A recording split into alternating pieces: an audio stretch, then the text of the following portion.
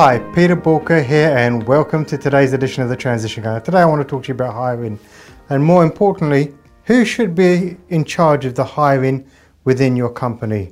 Who should really be leading the charge on getting the best people into your organization? Now what's interesting, I've spoken to a number of managing directors, CEOs, and very often that sort of hiring process has been delegated.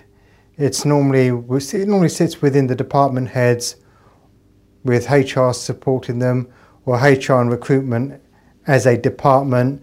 They take care of those needs for the whole organisation. What's quite interesting, speaking to a number of business leaders out there, they are absolutely dissatisfied with the quality of candidate that's being hired. And it's not really their kind of person. So I've asked the question, so what's stopping you from actually doing the hiring? Well, I used to hire. Okay, and how did that used to work out for you? Yeah, I used to get some really good people. I used to get the people that I wanted. Well, somewhere down the line, things have been lost in translation. And it is quite common practice, actually, for heads of companies, CEOs and managing directors to actually have said to themselves, okay, well, do you know what? I'm not just the leader of the business. I'm the chief talent officer. And I'm going to be going out there and I am finding the people that I want to work in my organization.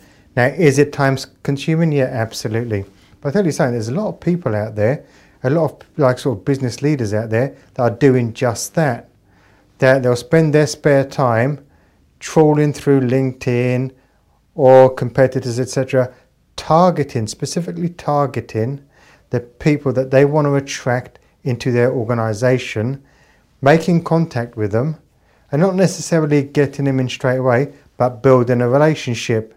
And over time, by building that relationship, these people, when they're ready to make the transition, that hiring process has become so simple. There are no sort of recruitment agency fees involved. It is just that relationship.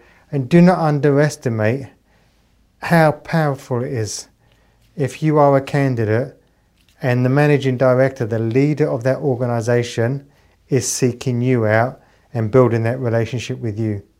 It is worth a fortune, because actually it's not the mercenary approach. It's actually you really want that person and they feel special.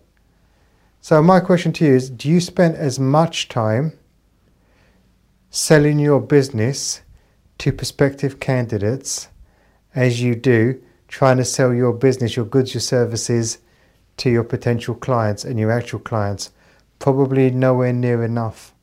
If you were to flip it and actually spend that time on finding those candidates, attracting those candidates, building a relationship with those candidates, and those candidates then come into your organization, I wonder how much more productive your business would be, and also would they do the selling for you? Quite possibly yes.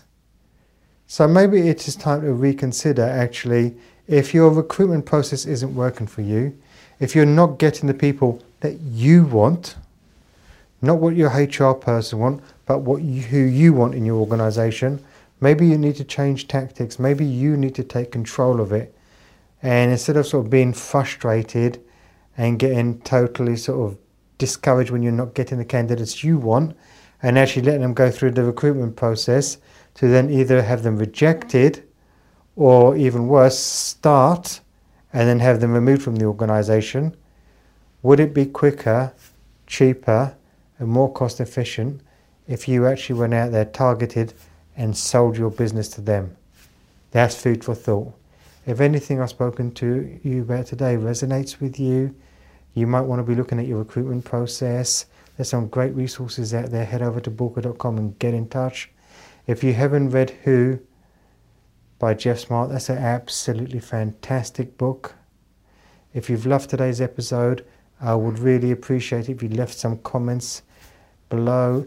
Perhaps like the episode, share it with others, subscribe so you don't miss future episodes, because we are always releasing every single week. And just take action. And most importantly, remember, Failing to learn is learning to fail, and please stay safe.